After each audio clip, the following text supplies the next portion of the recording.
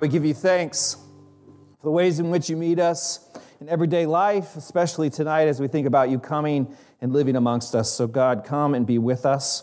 Remind us of your presence. Remind us that there's nothing that can separate us from your great love. We ask this in your Son's holy name, Jesus Christ our Lord. Amen. You may be seated. It's good to be with you all. If I have a chance to meet you, my name's Joe, and one of the pastors here at City View Church. It's good to gather with you this evening on Christmas Eve. I'm just really happy to be able to spend some time with you. You know, songs, they really kind of define the Christmas season, don't they? And I'm so thankful for our musicians. Thanks, guys. Great job. There's one song that you might not hear at a Christmas Eve service I actually do want to look at today. I'm sure you know it. It goes a little bit like this. I'm a very good singer, by the way. I don't know if you know this about me. You better watch out. You better not cry. You better not pout. I'm telling you why. Santa Claus is coming to town. He's making a list. He's checking it twice. He's gonna find out who's... You know this one? Yeah, you know this one. Santa Claus is coming to town. A little bit more. He sees you when you're sleeping, and he knows when you're awake. He knows if you've been bad or good. So be good for goodness sake. All right, that's fine. Okay.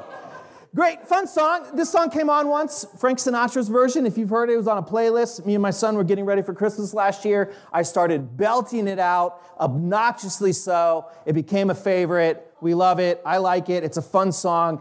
And I say that, I like it. It's a fun song because I'm going to spend the rest of the service disagreeing with this song. Okay, but it's still a fun song, but but it's super fun. It just happens to be horribly toxic and terrible theology. Okay, so have you considered what this song is actually saying?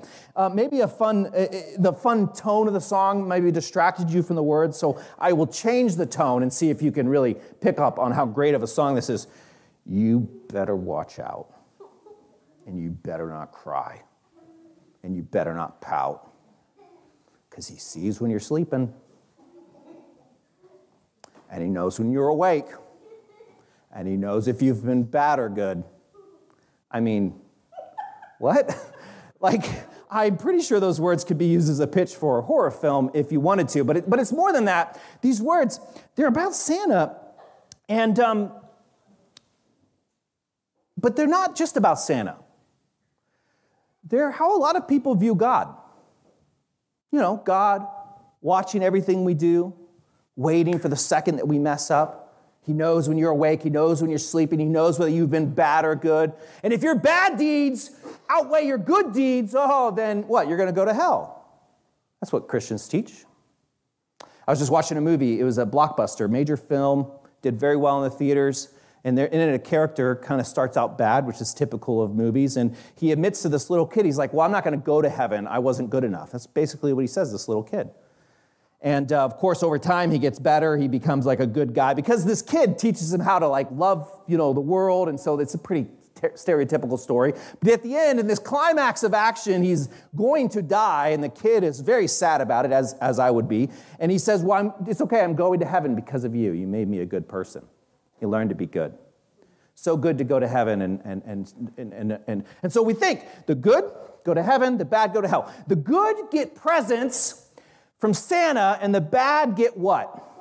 Yeah. No. I'm sorry, friends.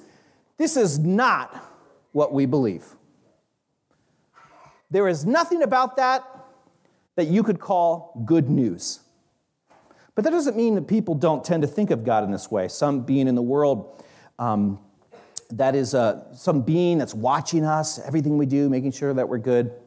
I know this is true because when I will sit and I will preach a sermon and I'll say a whole lot of things, and I've done this a few times, and I happen to just mention, I just throw it out there and I'll say, but you got to understand that God is not angry with you. I'll just say that. And then that's the piece people give feedback to me all the time. Wait, God's not angry with me? No. It's everywhere, though. You consider the movie Elf. Have you watched this modern classic of a movie? It's a story, if not, it's a story about a human who's raised by elves in the North Pole, and he grows up, very funny. He decides to go look for his dad in New York City. Before he goes to find his dad, Santa tells him something about his dad. And watch this really short clip, though. Can't wait to see my dad. We're going to go ice skating and eat sugar plums. Yeah, that's the other thing I wanted to talk to you about. You know, buddy, your father, well, he's on the naughty list.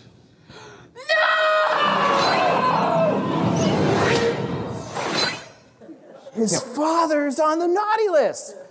Not a good guy, you know? And here's the thing. We watched this. Me and Finn watched this year. And later that day, we were riding in the car. My son Finn, he's 7. And he said to me, he just out of nowhere, he said to me, he says, man, I sure hope Elf's dad made it on the nice list. You know, something they don't address in the movie, it turns out. But he was just very, very concerned. In fact, he goes on, he says, well, you know, he ended up helping Santa out. I mean, you would think that'd get him on the nice list. Ever since he said that, I just can't stop thinking about how this view of life, how this theology gets into us and creates fear.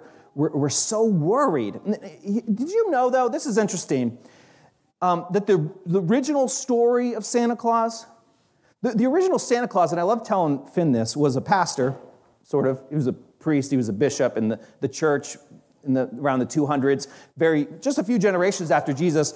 And we're told that a tradition tells us that he was very kind and generous to the poor.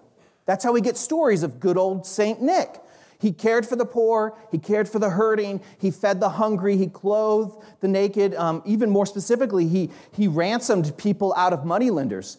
2,000 years ago, it was common that if people got into debt and they couldn't pay off the debt, they'd be forced into slave labor. And this is still actually common in other parts of the world. It still happens, but then it was even more common. And so there's the stories of good old St. Nick buying people out of slavery. There's one story in particular. St. Nick ran into this family that had experienced such deep poverty that they had run out of food, water, clothing, and the women in the family decided they were going to start to do something to earn money. And I'll let your imagination fill in the gaps. St. Nick said no. He finds out, he helps the family out, he saves the women from having to do what we often do when poverty is so extreme. And so here we are. We took these stories of St. Nick, who helped the poor and the hurting, and we made him into a guy, what? Who only helps the nice kids? And the fact that we've changed the story, and by we I mean humanity, we've changed the story from a person who helped the less fortunate to a person who only helped the good kids, well, that says something about us, doesn't it? We changed the story. Humans over time change the story, and well, that says more about us than it does about God. But we can't help it. There's something about us humans that we want to divide the world into two categories. You know, the naughty and nice list, the good and evil, the black and white, rich and poor, the people who are right and the people who are wrong, Republican and Democrat. All of these are just different ways of saying the exact same thing. We divide the world into us and them. There's my people and those people. And we all do it. We can't help ourselves. We do this with people. We do this with ideas. We do this with neighborhoods. I remember when my family bought a house in Franklinton, back before Franklinton was a super cool place to live. And it's interesting how people's feedback on Franklinton has changed over the years, because originally, now people are like, oh, that's a really up-and-coming place. Originally, people were very concerned. Oh, people worried. I had friends who would visit and they wouldn't let their kids sleep over. I remember this specifically. Too dangerous of a neighborhood. I had a friend tell me once that Franklinton would be a great place for a church, but I'd never lived there. Now, I'm just trying to imagine a scenario where you'd have a church in a place you're unwilling to live. Imagine, if, for example, if God was willing to have people form a church somewhere where God wasn't willing to go. You wouldn't have a church. Don't you understand that's the whole point of the Christmas story? God moved into the neighborhood, became one of us. I remember talking with a friend who grew up in Franklinton before it was a rough place, before they built the flood wall, if you understand how city planning goes.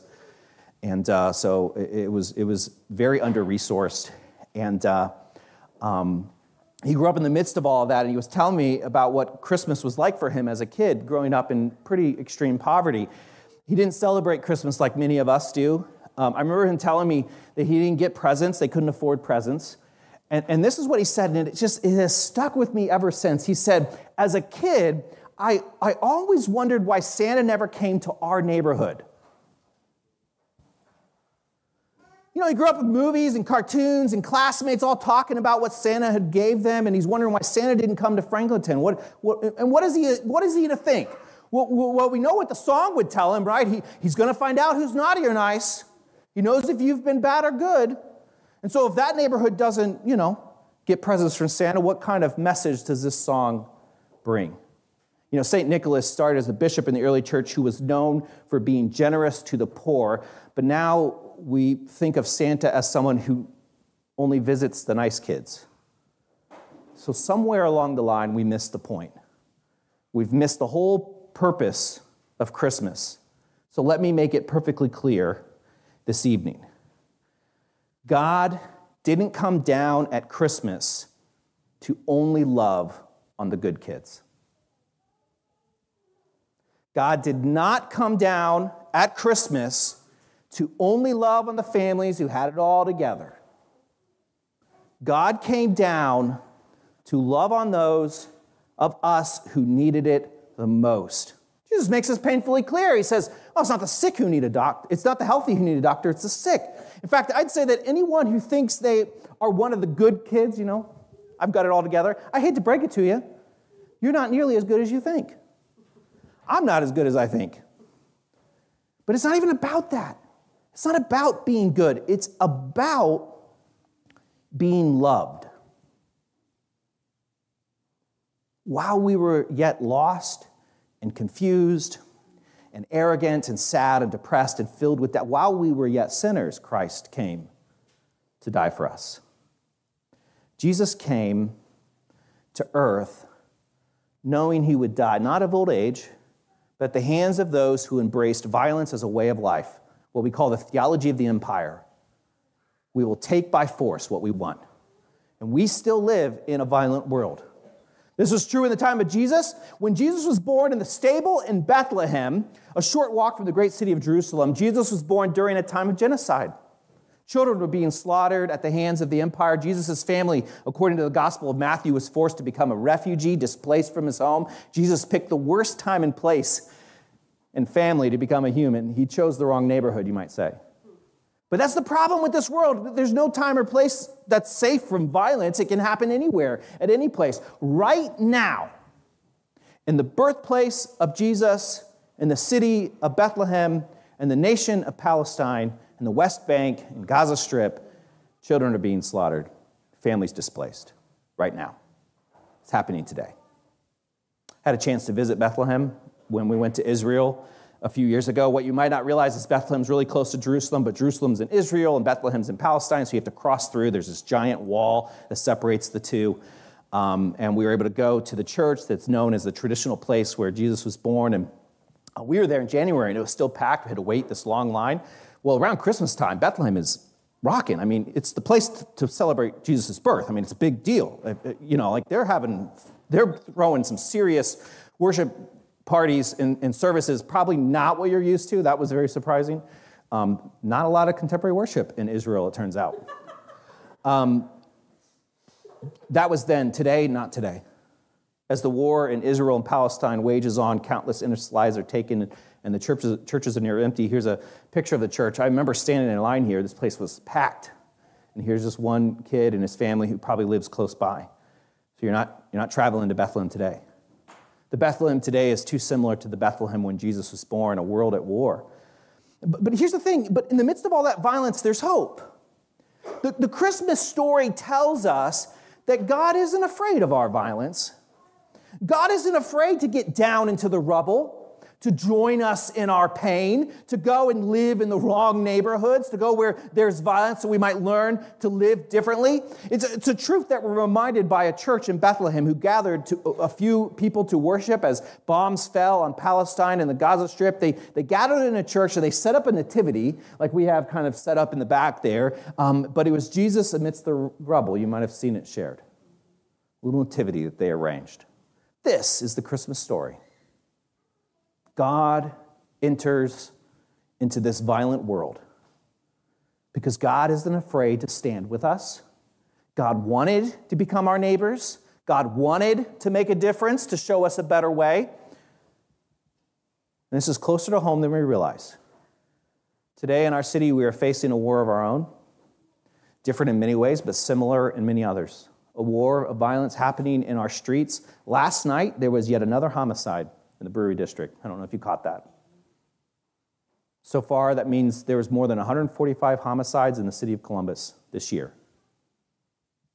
And you know, whether violence is overseas or in our streets, it smells the same, it looks the same, it hurts the same, it is the same. It's rooted in the theology of the empire. It's rooted in the belief that I'm going to take what's mine I'm going to get what's mine by taking what's yours. That there are two kinds of people in the world, us and them, my people and those people. And I don't care what happens to those people as long as I get what I need. This is true for every war that's ever been fought. This is true for people fighting to carve out territory in the streets. And this is true for people living far away from the violence, unconcerned with what's happening over there with those people. We're divided into the world, naughty, nice, us and them, and we only care what's ours. Oh God, save us. Jesus left behind what was his to become one of us. Jesus laid down his life so we might live, not just that we might live, but that we might live differently. Jesus taught us to love those we might consider our enemies. You see, as followers of Jesus, we can't divide the world between us and them anymore. We can only divide the world between those we are called to love and those we are called not to love. And spoiler alert, the list of those you are not called to love remains blank. So everyone is on the other list. There's this song, about old Saint Nick, and he knows what, maybe not the best song for theology, but there are a few others. And one of my favorite songs is by a band called Gungor, called Us for Them. It's not a Christmas song, but it says exactly what I'm talking about. I want to read you part of it. It says this is their words. When the lines are drawn, I'm not going to sing it, by the way, you're welcome.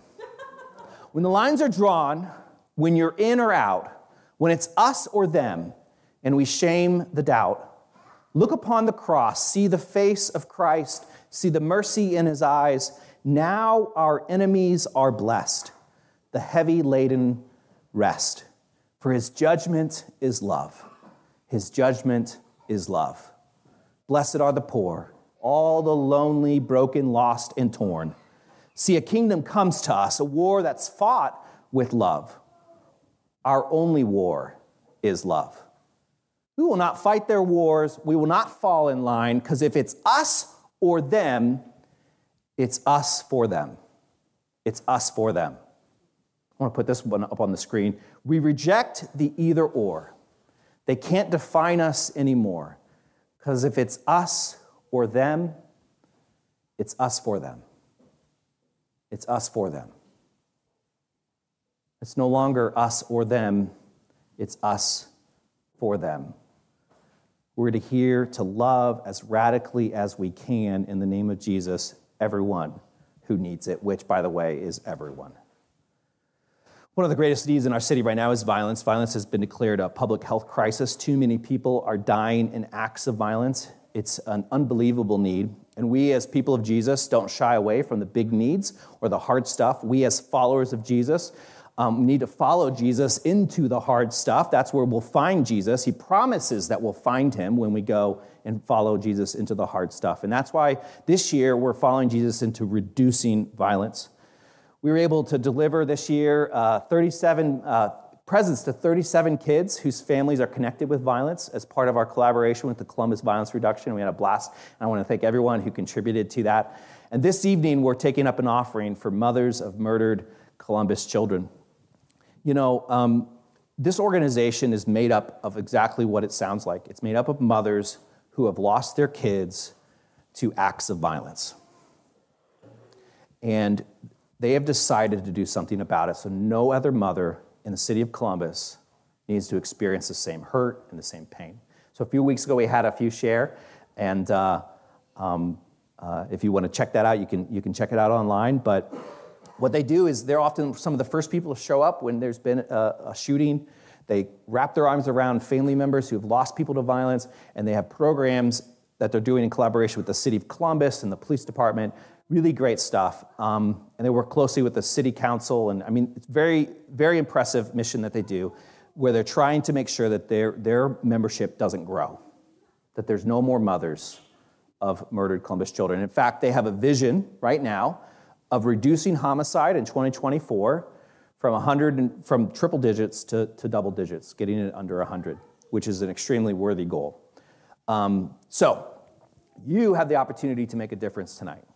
We're going to take up an offering, not a paper offering. I don't even know how that would work anymore. I've used a check before, I promise. But if you go to cityviewcolumbus.org/give, or you can use that QR code, it'll take you there as well. You can give towards the Christmas Miracle Offering. And at the end of the service, I'm going to give you an update on how much we're able to raise to this service, and then at our 7 o'clock, we're going to give an update. So if you're hoping to give, I really encourage you to actually get on your phones and do it right now, because that way we can have a little bit of fun and celebrate it together. And so you could do that. This will be up on the screen. cityviewcolumbus.org/give, or use the QR code. You can use your phones to give. If you want to give check or cash, you can. There's a box in the back. We won't be able to tally it as quickly, but it'll eventually make it where it needs to go. So absolutely willing to do that. I want to end with another song that I think says exactly what I've been trying to talk about, one that Alex is going to perform for us here in a second, from O Holy Night. There's this beautiful verse that reads like this: "Truly he taught us to love one another. His law is love and his gospel is peace. Chains shall he break, for the slave is our brother, and in his name all oppression shall cease. Sweet hymns of joy in grateful chorus we raise. Let all within us praise his holy name."